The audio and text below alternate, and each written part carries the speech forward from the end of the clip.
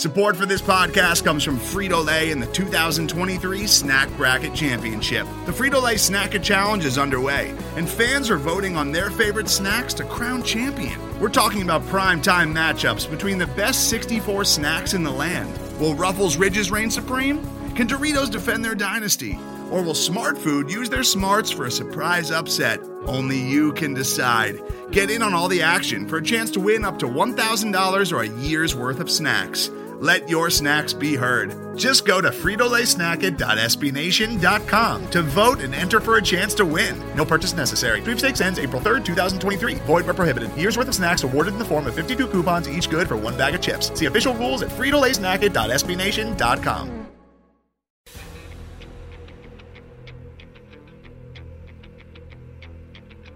Welcome to the Coug Center podcast, and here's your host. I think it's safe to say that our luck has officially turned around, guys. We are back, baby. We're back. Yeah. Classic. We are back. We are back. We are getting Doug back. And we're the three best friends that anybody could have. We're the three best friends that anyone could have. We're the three best friends that anyone can have. And we'll never, ever, ever, ever, ever leave each other. Michael Preston. We are back. Yes, that is the truth. We are back here on the Coug Center. I just rewatched that movie the other day. Honestly, for the first time in more than a year, probably, which is very unusual for someone of my age who had that movie come out when they were in college.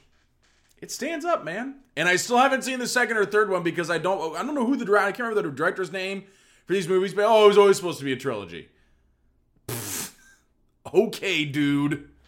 I'm off track already. That's like par for the course here on the Coug Center podcast. I always get off track. I'm your faithful host, Michael Preston, carrying you along on our weekly adventure into making your ears feel better. That's for darn sure. Jacob Thorpe from the Spokesman Review is going to join us, and then we are going to talk to Dom Williams, current San Diego Charger, former WSU wide receiver. He's going to stop by for a quick chat, tell us how things are going for him down in the 619. And then we're going to get to our Dunderhead of the Week, and as always, ask Michael anything from the West Seattle studios of the Coug Center Hour. My producers are here. Say hello. No? The cat won't say hello. Not surprising that the cat doesn't listen to a verbal command.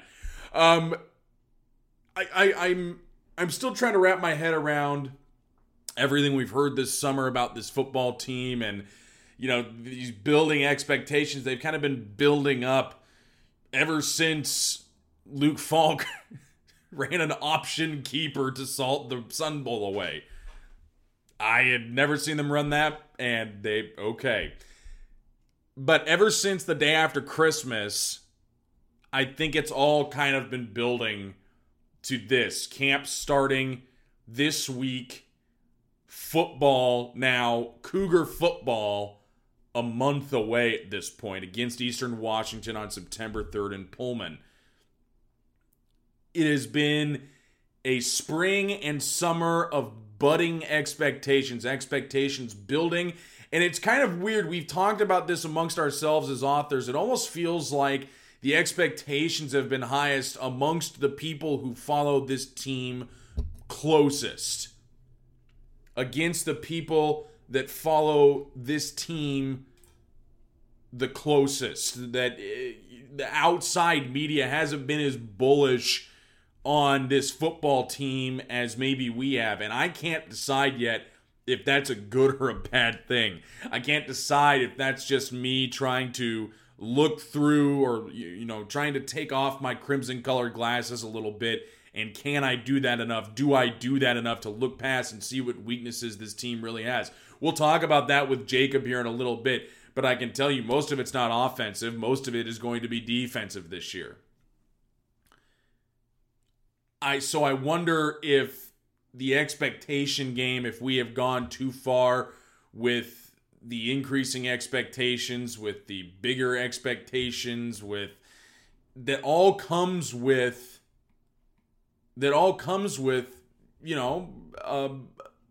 winning a bowl game like that. And winning a bowl game against a program in Miami that's historically pretty freaking good. And do you remember what happened last time Wazoo won a Sun Bowl? What they did the following year. It kind of sort of went to a Rose Bowl.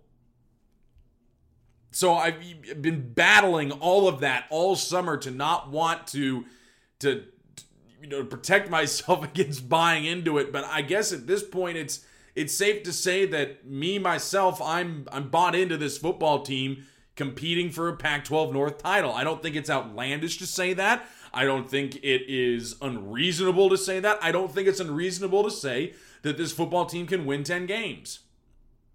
I'm saying that to you right now, in my present state of mind right now. Now, on game day, it'll be a little different because I'm the biggest ball of nervousness on game day. I have no right to be. I'm not the one playing the game. My life is not affected by the outcome of the game, nor it shouldn't be if it is. But I think that it's fair to say that this team can compete in the Pac-12 North. And again, as we'll talk about with Jacob in a little bit, the Pac-12 North is the strong division this year. And, of course, when Wazoo gets good, the rest of their division outside of maybe Oregon State, but even Cal with Davis Webb looks better. Of course, everybody else is good. Stanford, I'm not going to knock off the throne until they show me they're not going to. UW's got a really good defense coming back and an offense that in theory should be better. And Oregon is, again, still kind of in the same situation as Stanford, though not quite up on that throne of supremacy that they are. But there is reason to think Washington State can compete for a Pac-12 North crown this season. And that's what we're going to start out with. I mean, we're doing 5 shows before the season even starts. Is it 5? Yeah, 5 shows before the season even starts, including the week of preview against Eastern Washington. So we're going to start you out big with, look, I don't think it's unreasonable to have the expectation that this team can win a Pac-12 North title this year and go to the Pac-12 championship against whomever it is that gets out of the Pac-12 South. But you look at the way the schedule stacks up, and my goodness, those first 3 weeks, even just those first 2 weeks, completely the most critical part of the year. First 2 weeks of the conference season, arguably the most critical part of the year. Oregon at home, Stanford away. Got to get one. Got to have one of them. You have to win one of those football games if you want to even have a chance at getting to the Pac-12 championship. Got to have at least one. Both is even better. If you can win just one of those football games, you're at least setting yourself up for later in the year. Okay, look, I've taken care of one opponent that I think could be up there at the end of the year. Stanford's going to play Washington the week before they play Washington State as well. The whole frickin' season, the whole Pac-12 season might just be decided pretty friggin' early in the year. And I'm checking that schedule right now to make sure I'm not just talking out my butt on that one. But look, the whole schedule, and yes, they do play Washington the week before. The whole schedule, whole Pac-12 North might get decided really, really early. And that is why those games are so critical for Washington State. I'm not even, terribly, I'm not in a not worried way about Boise State, of not worried about losing to them, but you lose the game, whatever. It's that Oregon game, it's that Stanford game that are so critically important this year. I'd love to beat Boise State. I would love to do it. But you know what? If it doesn't happen, it doesn't happen. Oregon and Stanford, those are the important ones this year because, like I said, those expectations for this team are finally here. They're finally to a point where we can expect them to be competing for a division title. And it's not unreasonable to think that. You have a returning quarterback who is going to, if he stays healthy this year, is going to be the most prolific passer in school history. You have the best returning wide receiver in the Pac-12, maybe outside of Adoree Jackson and Gabe Marks. Although Gabe would probably definitely tell you he's better, and I'm not going to really argue with him. You have this stable, full of running backs. Keith Harrington, Gerard Wicks, Jamal Morrow, James Williams coming off his red shirt. I have River Craycraft. I have Robert Lewis. I have Kyle Sweet. I have Tavares Martin Jr. I have incoming freshman Isaiah Johnson, Desmond Patman. Defensively, I've still got guys like Daniel Aquale, and I've got guys like Hercules Mataafa, and I've got guys like Robert Barber, and Peyton Pallure, and Shalom Luwani, and Darian Moulton, and Charleston White, and Marcellus Pippins. Why can't this team compete for a Pac-12 North title, and why can't that be my expectation? I'm fighting it in my head so badly. Because every single time you have this expectation, or at least it feels like every single time you have this expectation, it's just this shot right in the gut. I compared it the other night when the Mariners lost to the Cubs. Oh boy. You know what? I've been punched in the groin so many times on my teams. At least I'm used to it by now. But it feels different with this team. That attitude difference we saw last year. Just that change in who they were. That Gabe Marks after the UCLA game, 70 seconds is too long. You gave us too much time. That's an attitude change. And I know we don't like to talk in those, things you can't observe and put a number to. It's hard to talk about those kind of things, or at the very least, it's, I can't put a number to it, so it's hard to quantify. But just that attitude change of, look, you gave us a minute to score. That's too much time. That is so even worldly different from just the year before with this team. And I love the word swag. I love the word, they got that moxie in them. That look, you cannot give us that much time because we are going to make you pay for it. That is the difference between even just early last year's team and this year's team going into it. That's why I'm so much more confident in this team being able to not only repeat what they did last year, but double-digit wins in the regular season are not out of the question. Do they need things to break right for them? They absolutely do. They got breaks last year, and they're going to need more again, just like pretty much every team ever that is that good. You need breaks. You need things to go correctly for you in the season, whether it's your team or another team, for that to happen. You need for Stanford, Oregon, and Washington to all beat the crap out of each other and for you to come unscathed out of those three, winning at least two. That's what you need. You need these breaks. You need, Josh Rosen gets mono and he can't play in the UCLA game.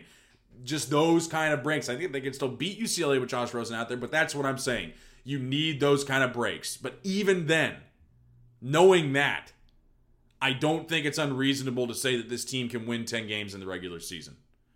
They're going to slip up somewhere. Every team, virtually every team does it. It's not a rag on them in any way. That is just what college football is. You slip up somewhere along the way unless you're coached by Nick Saban generally. That's not a detriment to them at all. That's how it is. But there is no reason to think this team can't compete for a Pac-12 North title and go to Santa Clara this December and play for the right to go to at least a Rose Bowl. I would love nothing more than to hop in my car on a Thursday night after I'm done working and drive to San Francisco so I can watch that game. I would love nothing more. And there's no reason why they can't do it this year. No reason at all. Jacob Thorpe, Spokesman Review beat writer, coming up next here on the Coug Center Hour.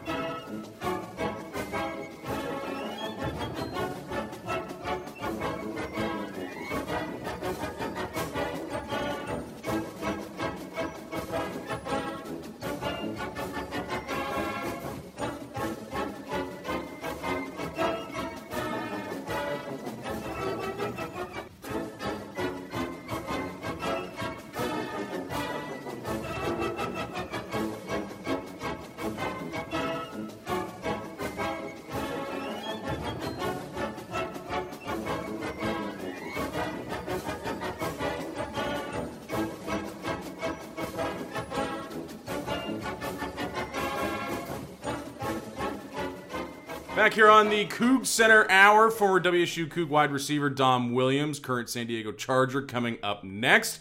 But first, we visit with the Spokesman Review beat writer for Washington State. This is like what? Year number 3.5 on the beat, Jacob Thorpe? Is that about roughly what it is at this point? I can't quite remember exactly. Yeah, well, I started with the Stanford game back in 2013 over in Seattle. So it's about 3 years in now, and me and the Cougars have sort of grown up together, I think. Well, I want to talk a little bit about that right off the top, because I think of all of your years covering this team and all of the years that I've been a fan of the team, is that this is probably the season with the highest expectations we have encountered. I mean, they were, somewhat high last year, but I think last year was kind of just, let's get to a bowl game. We don't really care what it is. Let's just do it. But after going 9-4, winning the Sun Bowl last year, and you lose some pieces on defense, but most of your offense is still there. I think it's fair to say the expectations are higher than they've been at any time that you've been covering this football team. Absolutely. In 2014, after coming off that bowl game with a senior quarterback coming back and some pieces you really liked, I think in 2014 expectations were high, but it became apparent so early in the year that it just wasn't going to be that year. That you lose at Nevada, and pretty quickly, I think fans realized that there just wasn't the structure in place for the team to have success after some early stumbles. But this team really does have the it's not a house of cards. They can afford to lose a few pieces, and already they have. But there's players ready to step up. A lot of players would have to play significantly worse for this team to not be at worst a bowl team this year. So it's certainly the year when you can allow yourself to dream as a fan and hope that something really big happens, but feel confident that no matter what happens, even a slightly disappointing season would end in the postseason, and that's a good feeling to have. That feels like security. Mm-hmm. We'll get to the good stuff here in a little bit, but I'm a bad news first, good news guy second. We still have, as much anticipation as we have hanging over this football team. We don't know what punishments are going to come from this assault at a house party, if there were any football players involved. Police say that there were football players involved, allegedly. That's not something easy to have hanging over your head, and it's obviously an awful thing that has happened to the victim in this case, and I want him to get healthy, because drinking through a straw is not fun, and it's awful, and he's obviously in pain. But for not knowing really what's going on is kind of hanging over this football team is not a good way to go into camp, but we may find out right away when camp starts what's gone on. Well, we certainly could. And that first day at camp, I have an idea or two of players to really be checking on the roster, but you don't know if it's something that will require players to be kicked off the team, because as the cops have said, there's just not a lot known about the incident. Clearly, alcohol was involved. Yeah. There are some grainy videos. We have them up on our website if you want to see them, but I'm around the team as much as most people are, and I certainly couldn't make out a whole lot from them. I certainly think that even if no one leaves the team, it's like you said, it's about the worst thing you want to head into camp on, particularly because so many players are being called as witnesses. Potentially 10, maybe even more players have been questioned. We've certainly gotten a crash course in the definition of what a person of interest is in this case. Really, anyone that the cops here might be at the party, might know someone who's at the party, roommates of players who were alleged to be at the party. They've got to go through the whole talk to Pullman police rigmarole, and sort of the coaches. And, in some ways it's a good thing that no one's been charged, because I certainly think, given what the police have said about the nature of the charges, the felony charge, that may not even be Mike Leach's call whether or not a player stays on the team. That Right. can be something that gets you kicked out of school. Right. And while it certainly can be read as a good thing that no one's been formally charged yet, it's not going to be such a fun thing for the coaching staff and for some of the players if they have to navigate getting back and forth between Lewiston and fall camp if there are further interviews that have to be conducted. Right. So it's definitely a big distraction. It's not a great start to the season, but if if it's done cleanly and if it's over with soon, you shouldn't expect to see a hangover from it. It's just not a great way to kick off camp. And again, I'll note for everybody listening, we recorded this before. If anything does happen later in the week, we've recorded this before it happened. So if it does happen, then we apologize. We talked about it as we know it now. The other piece of bad news we got late last week was that Kai Priester was going to be leaving the team. Spent 1 year playing for WSU, got that waiver to play right away after transferring from Clemson. He had about 30 catches, about 200 and some odd yards and a touchdown last year. And Jacob, I think what it really does is it hurts your depth at the wide receiver position. They were thinking about moving him inside. Well, maybe we'll move him back outside. Didn't really have a home ahead of fall camp in terms of where he was going to play.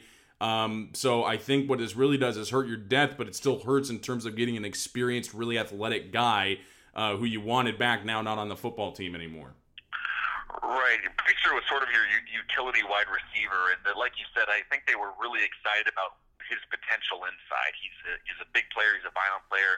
He's still a fast player, and someone that could really give linebackers trouble, and had a very good spring. So I think they were really excited to see what he could do, given that he was arguably the best athlete they had at that position on the team. But where he does really hurt is that you are putting a big burden on Tavares Martin right now to really succeed at that outside receiver position. He's going to start, and he's going to have to play a lot.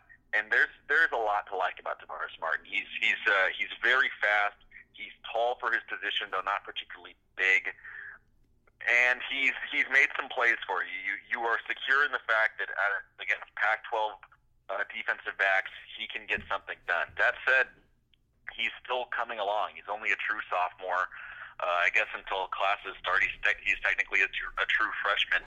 And last year, while he did have some big plays, you certainly never saw anything close to consistency, and something close to this guy can go be that left side of the field, and they've got to pay attention to him on every play because he will make you pay if you let him off the hook. Right. And while we certainly saw a more confident player in the spring and a player who was getting closer to that, I didn't get the sense he was really there yet, that he was ready to go be an all Pac-12 player, that he was going to be very sure of what he was doing on every play. And now you don't really have a whole lot behind him. You're hoping that CJ Dimry is healthy, but even then we've only ever really seen glimpses that he could be a great red zone weapon.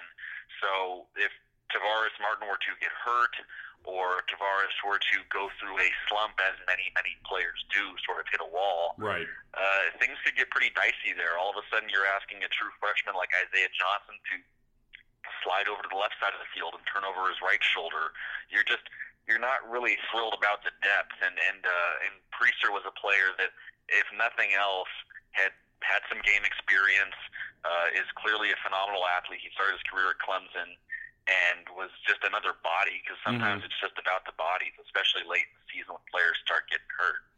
Let's go to good stuff, because like I said, I'm a bad news, good news guy. I like to end with good news. Well, we're not going to end right now, but what you get, we talked about how much you're getting back on this football team after last season, and I think it's nowhere more prevalent than on the offense. You lost one of your best receivers in Dom Williams, who we'll be chatting with next, and you lose Joe Dahl at left tackle.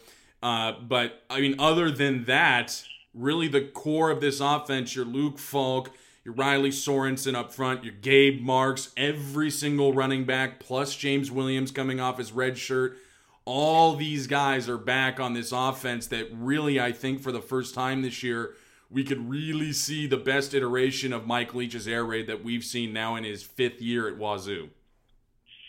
Oh, I think that's certainly true. If only because you've got Luke Falk back, and this stable of running backs who really have emerged is kind of almost counterintuitively as the leaders of the offense. Or these, Jamal Morrow was the captain for the last 9 games last year. After that, Gerard Wicks is certainly a player that really buys into the coaching staff and what they're all about, and is sort of a leader on the field. And then James Williams and Keith Harrington are just these phenomenal athletes who are going to make some electric plays for you. You throw in that You've got the best receiver of Mike Leach's time at Washington State is coming back in Gabe Marks, and he's about to have a big season. You have to think you've got guys like Craycraft and Robert Lewis who've just been in the program forever, it seems like, and have gotten better every year. And it certainly seems like it holds up well. And not to in any way dismiss what Joe Dahl did, because I think one can argue he was their best player last year, and sure seems like the NFL would. But when you have a team that passes so frequently, and even when they run, they're asking their offensive linemen to almost in some ways kind of sell the pass by being in that 2-point stance. Maybe it's a little easier for a real good athlete like Andre Dillard to step in and take over that left tackle position. Mm-hmm. When you lose a great left tackle, you're losing a guy that kept Luke Falk so clean from the blind side. He just did not give up sacks. That was not something Falk had to worry about, was who was coming up behind him. But it's not like they're this team that relies on being able to run it to the left side of the field time after time and have a left tackle who can just, some first-round guy who's just blowing up the defensive end and getting you 5 yards every time that way. Mm-hmm. If they can eliminate the pass rush, or at least mitigate it, the difference between an NFL left tackle and the guy who they hope eventually becomes an NFL left tackle may not be as big of an impact. Mm-hmm. Well, Andre Dillard also went to Woodinville, which, as we know, is a fine institution that pumps out many very smart podcast hosts too. So that's he has just exceptional line knowledge for a left tackle. So that's something you like to see. Yeah, I do like to see that. Go Falcons. But I think offensively, we talked about Luke Falk coming back. We talked about Gabe Marks coming back. On the defensive side of the ball, Jacob, you're a little bit more worried, I think, when you're losing guys like Destiny Viau and you're losing guys like Jeremiah Allison. You do get a good portion of your secondary back, which I think was the most improved unit last year. But losing so many starters, Kache Palacio as well, I think it leaves a little room for worry defensively, especially in the front seven where, they kind of helped the cornerbacks and the safeties last year play a little better, but losing that, you worry maybe a little bit about the secondary, and it's all just kind of one big mess. But on the other hand, Alex Grinch did such a good job, and I don't know what to make of it right now. Well, I think the big concern all season long will be the front four and really the front three, because I think you feel very, very good about what you have in Hercules Mataafa at defensive end, Robert Barber there at nose tackle, and Daniel Ekuale at tackle. But you're already hoping that Daniel Ekuale comes back fully healthy, because he had some stuff in the spring that seemed like it was going to linger. So there's quite a drop-off after that first unit. And you certainly can't see a season or a game in which they're going into the Stanford game and they're feeling really, really good about their chances to get one at Stanford and really put themselves in position to win the Pac-12 North. And then Robert Barber's out. Your nose tackle, who had this great spring, easily his best his spring at Washington State, set himself up for a huge senior season. And that guy's out. And now you're asking Nalu Tapa, who's big and who's athletic, but has never really been able to stay on the field very long, and didn't, in my opinion, have a phenomenal spring. Now you're asking him to come in and take on two of those Stanford offensive linemen every play and really chew up that pocket.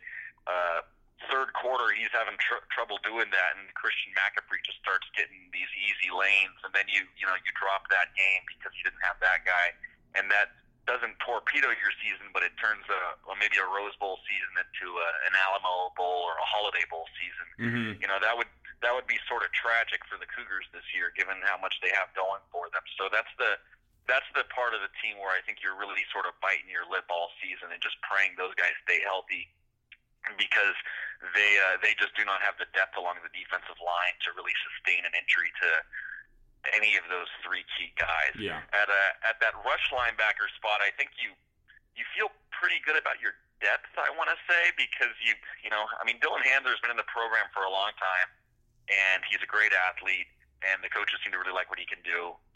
They obviously want to get Logan Tago on the field by any means necessary. He's a guy that, I've seen that guy cover outside receivers, right up against the sideline. They played him at nickelback last year, and they've tried him at defensive end. You know, he can really do anything. He just hasn't done a lot of it. So while it's inexperienced, I think you like your numbers game there. You've got a lot of really good athletes at that position, and it would be a little surprising if one of them could emerge. Yeah. Let's talk about the secondary a little bit as well, Jacob, because you do get Shalom Luwani back. Charleston White maybe moving to safety as well, and Marcellus Pippins and Darian Moulton at corner, and basically nobody threw at Darian Moulton last year. That's how good that kid was, and he was a true freshman last year, and now he and Pippins, another year under their belt, still young, but I think what you really like in your cornerbacks is the potential for them going forward, and what you like in Charleston White is that he has the athleticism to learn a new position in the offseason and be beside Luwani in what could be a big senior season for Shalom.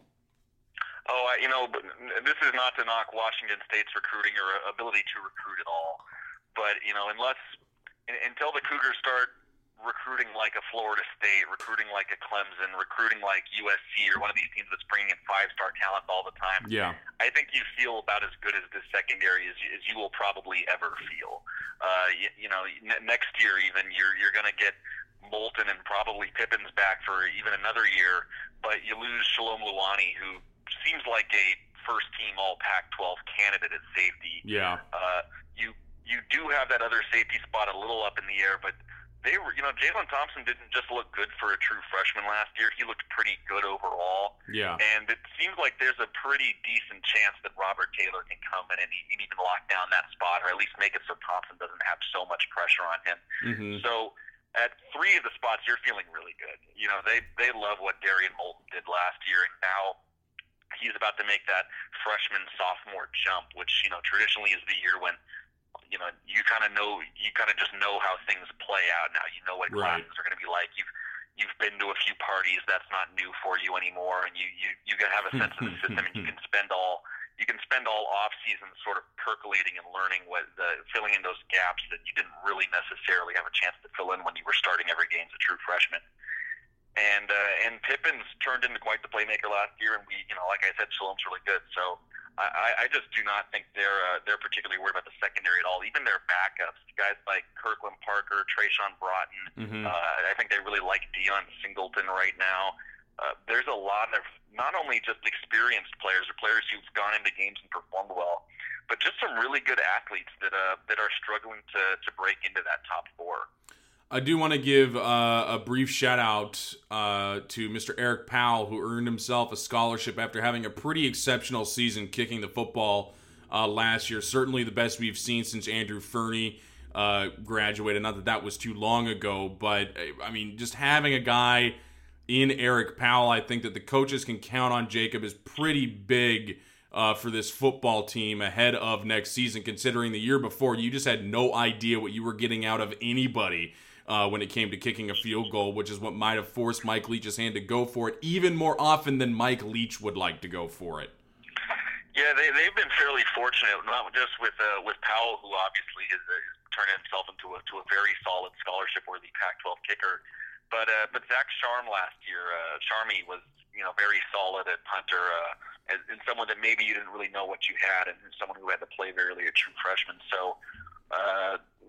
I'm not to say that they've been perfect on special teams since Eric Neely took over, but it seems like their players have grown up as you would want them to grow up over the course of their career, and they've certainly it's not an adventure every kickoff anymore, and you've got to feel pretty good about your chances when you're taking any field goals, even with 1 or 2 prominent misses over the last couple of years. It's unfortunate how much those stick out because they really are atypical from what they've been getting out of that position. Well, the brief editorialization on that, you can't expect Eric Powell to make 6 field goals in a game, and especially the long. Anyway, that's me editorializing on that. That's not you saying that. Final one before we let you go, Jacob, is I've had so much trouble figuring out the Pac-12 North this year because it kind of seems like every year or so the strength or the stronger division goes back and forth, and I think it's certainly the Pac-12 North is a stronger division this year. And you don't know what you're going to get out of Stanford's new quarterback, but I'm kind of hesitant to take them down off the throne until they haven't earned being down off the throne. Washington's defense brings practically everybody back, and in theory their offense should get better. I don't know what the heck to make out of Oregon's offense, and they got Brady Hoke as defensive coordinator. And then you got Washington State sitting down here with practically everybody back on offense and a pretty decent defense as well. Right now, if you had to make a prediction for a place in the Pac-12 North, where would you put Washington State at the end of the season? Well, I've got Washington State finishing second in the North, and I think we have sort of similar trains of thought here. I think you can make a real good argument for any of the top four, frankly. And this was a lot of what I talked with a few of the coaches and a few of the Pac-12 analysts down at Media Day, and that was something I heard a lot was that, well, you can really make a case for any of the four. I mean, how is it that hard to see Oregon, who I've got fourth in my preseason poll, finishing number one when they've got the biggest, baddest mother duck in the country in Royce Freeman? Yeah. You know, you're really, all you're asking is that Dakota Prukop, who has had a lot of success at the college level, is able to make that Vernon Adams transition. And while I don't think he's Vernon Adams, that's really only based on the fact that I'd seen Vernon Adams do it against a few Pac-12 schools, and I haven't seen Prukop really, torch the Huskies in Husky Stadium the way that we saw that out of Vernon Adams. Yeah. But it's not that much of a stretch to think he comes in and that Oregon offense is just fine. Yeah. I'm not going to knock Stanford off the throne until they get knocked off. They just do it every year. They've got a Heisman candidate running back. I'm sure their quarterback will be fine. It's been so long since Stanford wasn't at least okay at quarterback that it seems like wishful thinking to think that they're just going to be terrible all of a sudden. Mm-hmm. And the Huskies have what could very easily be the best defense in the conference. They basically were last year, and it seemed like they didn't really lose very much off of that. So it's hard to think that a team with three NFL defensive backs and a whole bunch of good linebackers and defensive linemen is going to be really bad. Ultimately, I've got the Cougars number 2 because I think they and Washington are pretty close this year. One team's got the offense, one team's got the defense, and the other one's got an okay offense, and the other one's got an okay defense. And basically, I just think with the team Washington State's going to have in the year, I think they're going to have, I just think Martin Stadium's going to be an insane environment for the Apple Cup, and I think that pushes the Cougars over the top. But if it was in Husky Stadium, I'd probably pick the Huskies, and I think both teams are a little bit better than Oregon. I like that last part, that they're a little bit better than Oregon. I like that. 94 degrees on Friday in Lewiston. Do you have like a misting fan or something for yourself going down there every day for like 2 weeks?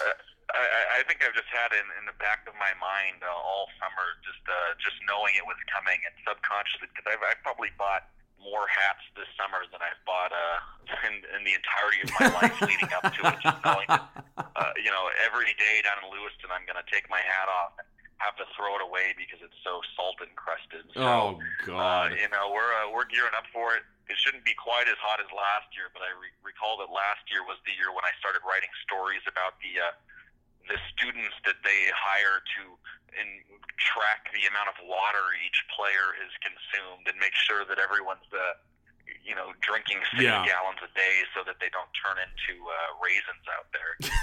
It'll be a hot one, but they seem to think that it's good for the team. So if it gets into a Rose Bowl, I'm sure they're happy to sleep in those middle school dorms for as long as they need to. If it gets into a friggin' Rose Bowl, they can give them a $10 million facility down at that frickin' middle school for all I care. If it gets them to a frickin' Rose Bowl. Give him all they want. All right, Jacob Thorpe, he's going down to Lewiston this week, and wish him no sweat as we continue here on the Coug Center. Tom Williams coming up next.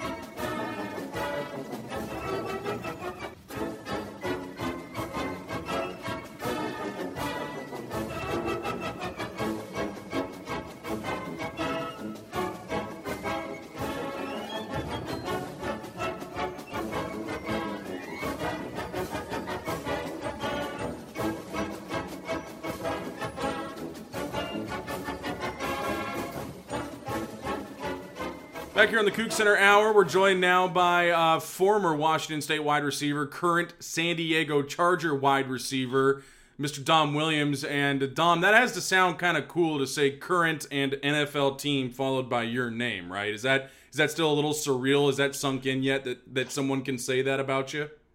Oh yeah, it'll forever be surreal. I mean, this has been a dream of mine since I was a little kid. Your senior season, I think, started out so weirdly against Portland State, and I think in a way that nobody expected it to, and then it ended on such a high note against Miami in that Sun Bowl. What was it like to kind of ride the wave of that season? I mean, you guys had the highest of highs and some of the lowest of lows, but that must have been an incredible bonding experience for you guys in the locker room to be around that.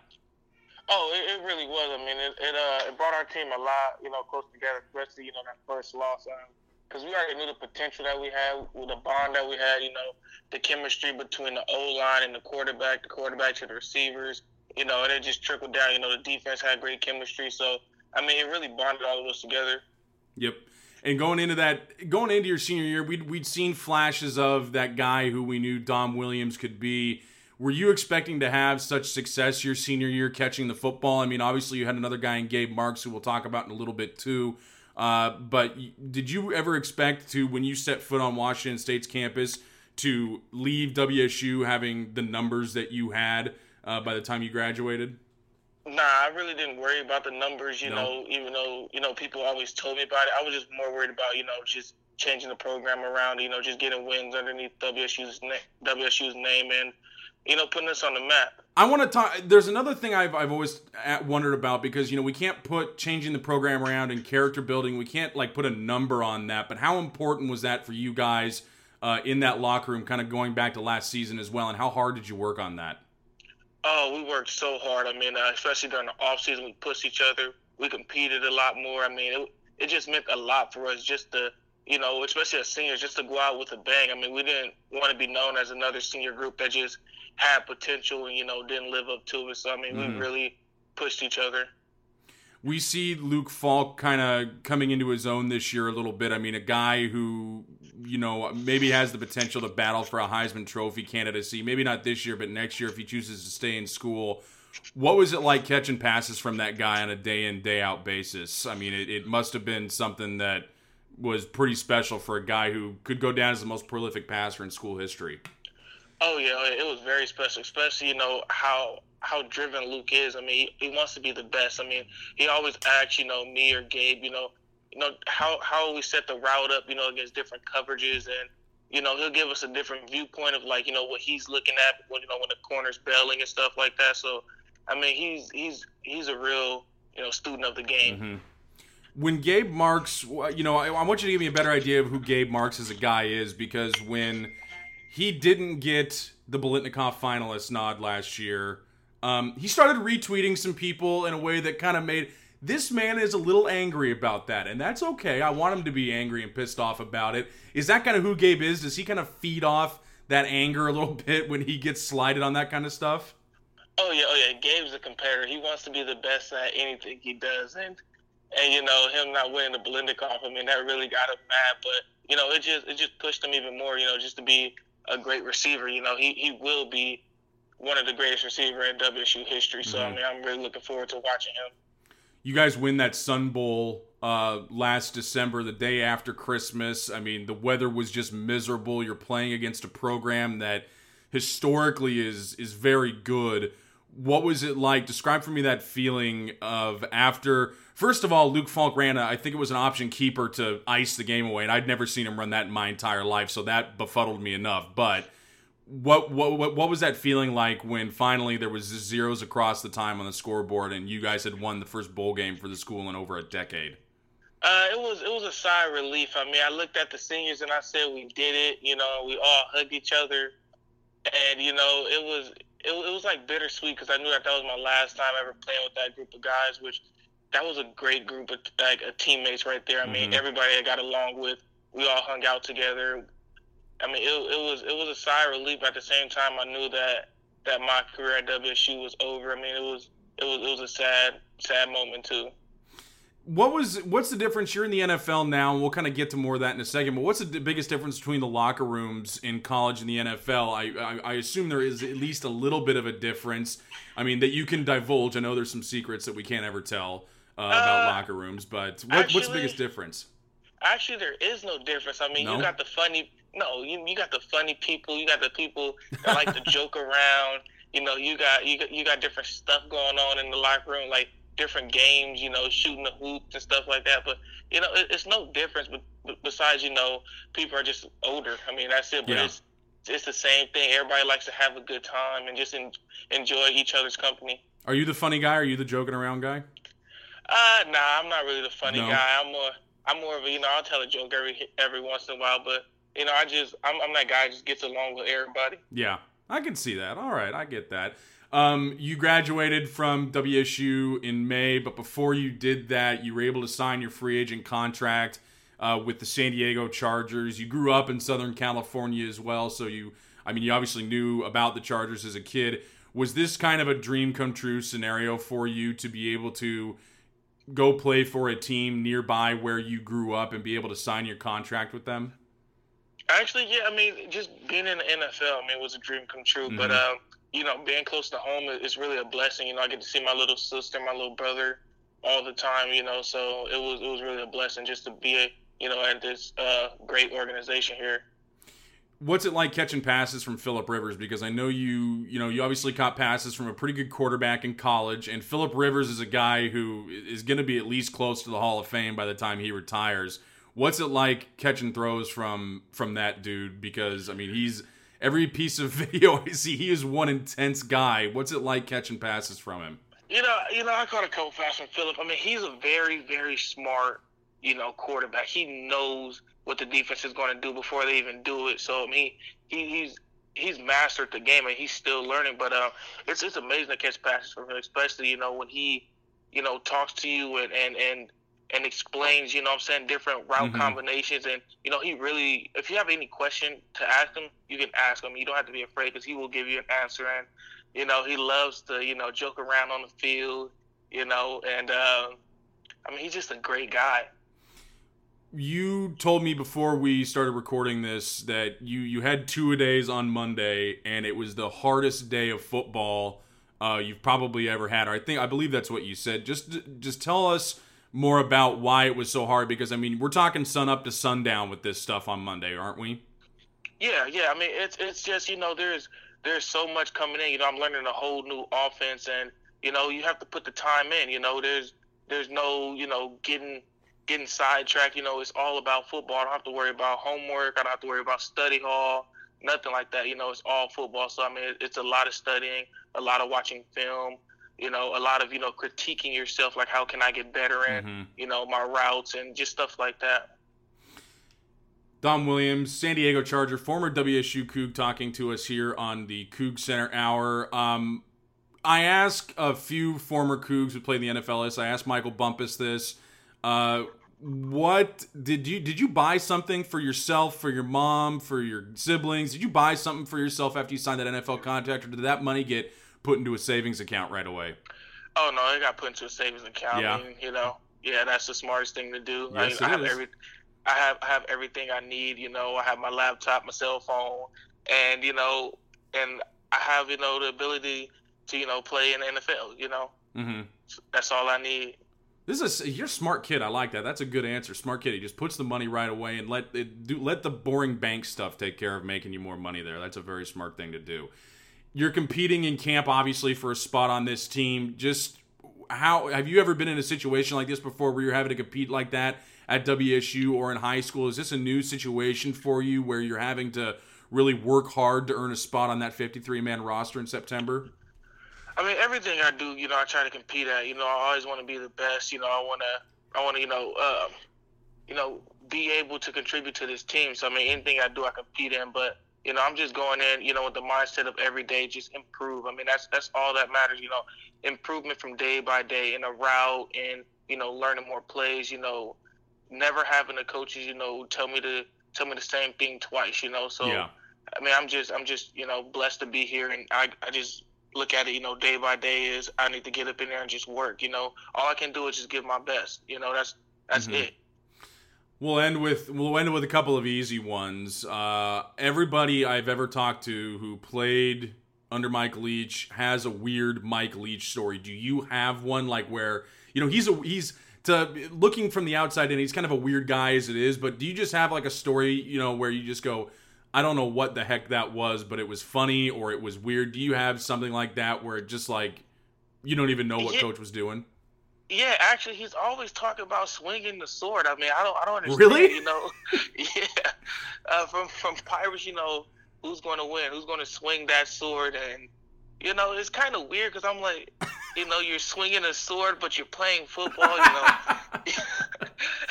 I thought that was just a myth that he talked about it all the time. But you're telling he actually does that. He talks all the time about it.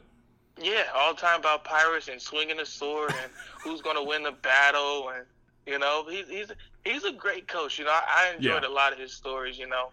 No, I know he's a great coach. And then I want to give you another easy one here. You went to Wazoo for 4 or 5 years. You know everything about the good places to eat around there.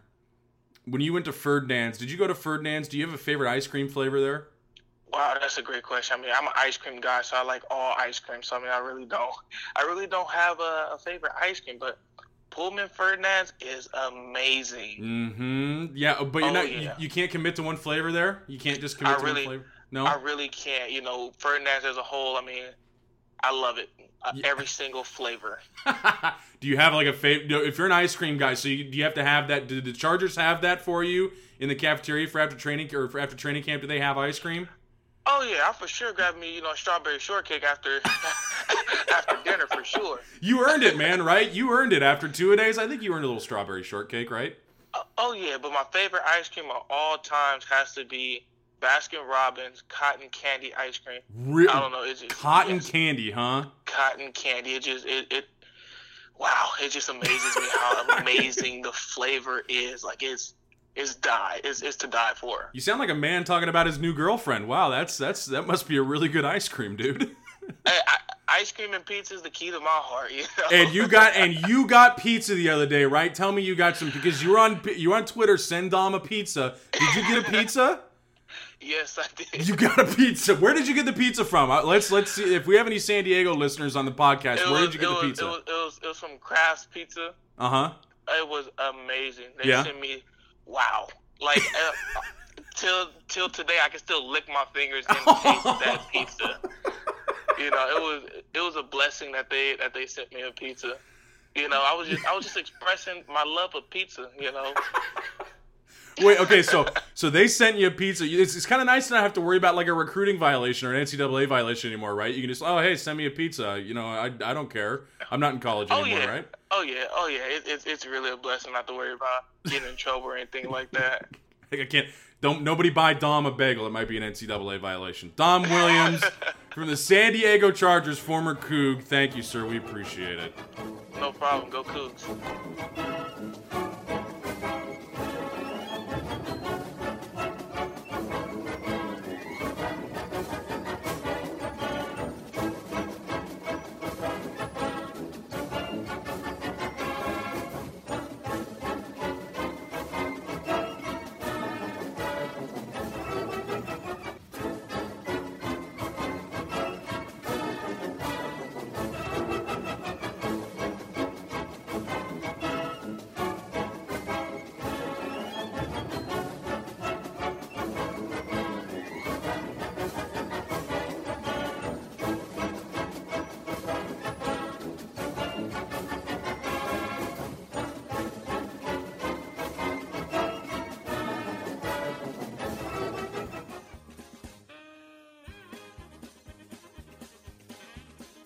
Dunderhead of the Week time. First of all, our big thanks to Dom Williams, Jacob Thorpe for joining us here in the first edition of the Coug Center Hour for the year.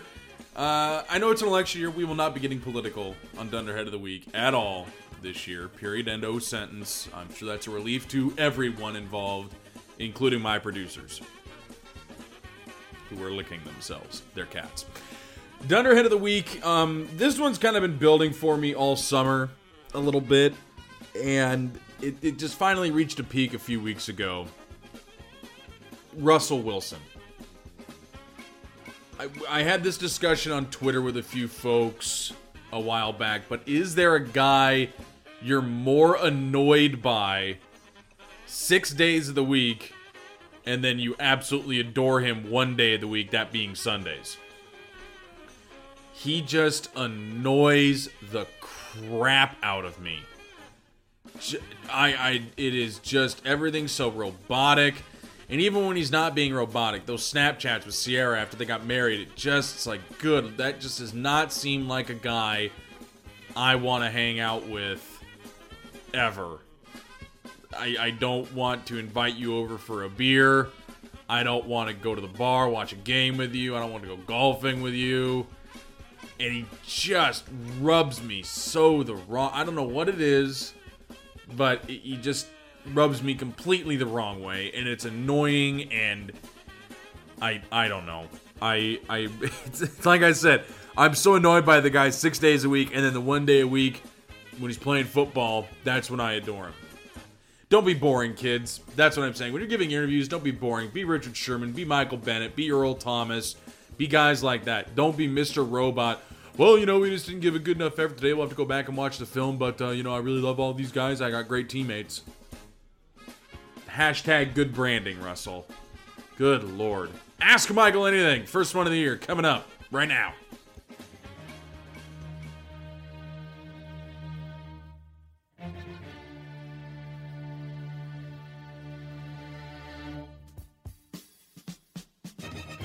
Ask Michael, me, I'm Michael, anything. My favorite segment every week. It's selfish. I get to take all these questions like, who's it in the Peanuts? Lucy? I don't remember. Brad Denny, at BDenny29, the host of the Son of the... Oh, goodness gracious. Speak of the Devils podcast. Really good. You should listen to it if you want to know about ASU. Am I crazy for going on the record with the Cougs winning the Pac-12 title? No. No, that's perfectly... That's wonderful. That's not crazy at all. I fully endorse such an attitude. Even I'm not brave enough to do that. At NVR93D of Roberts, how annoying was that stupid Lester squeeze bunt Sunday night? My phone got thrown through a window and landed down on Elliott Avenue. The company's not very happy about it, but when I told them why, they understood it.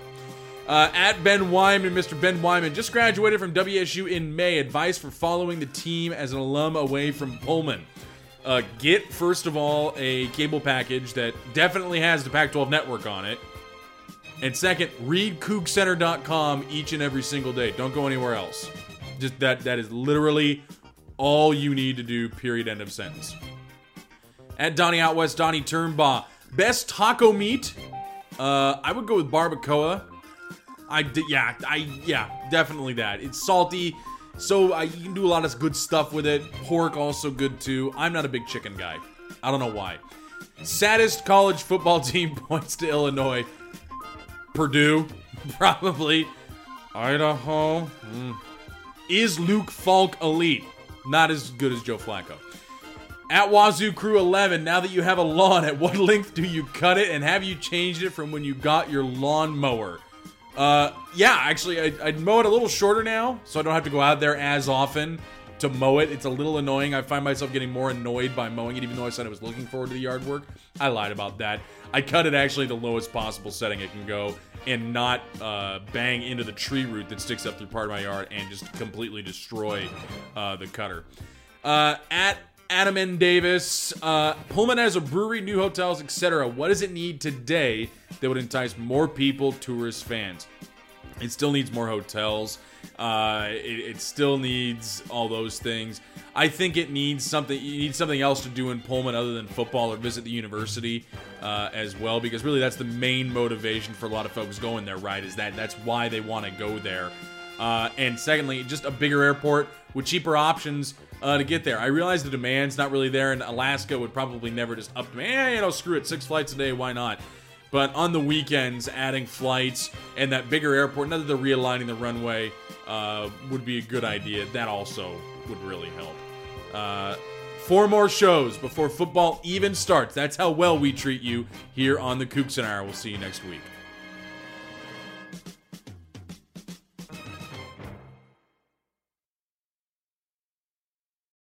Today's episode is brought to you by Cars.com. With over 2 million vehicles and 50,000 more added every day, Cars.com will match you with the perfect car for you, your budget, your life, your style. And if you're ready to say goodbye to your current car, Cars.com will get you an instant offer to cash it in. Just start by entering your license plate and get matched with a local dealer who will write you the check. So whether you're looking to buy or sell, just go to Cars.com. It's magical.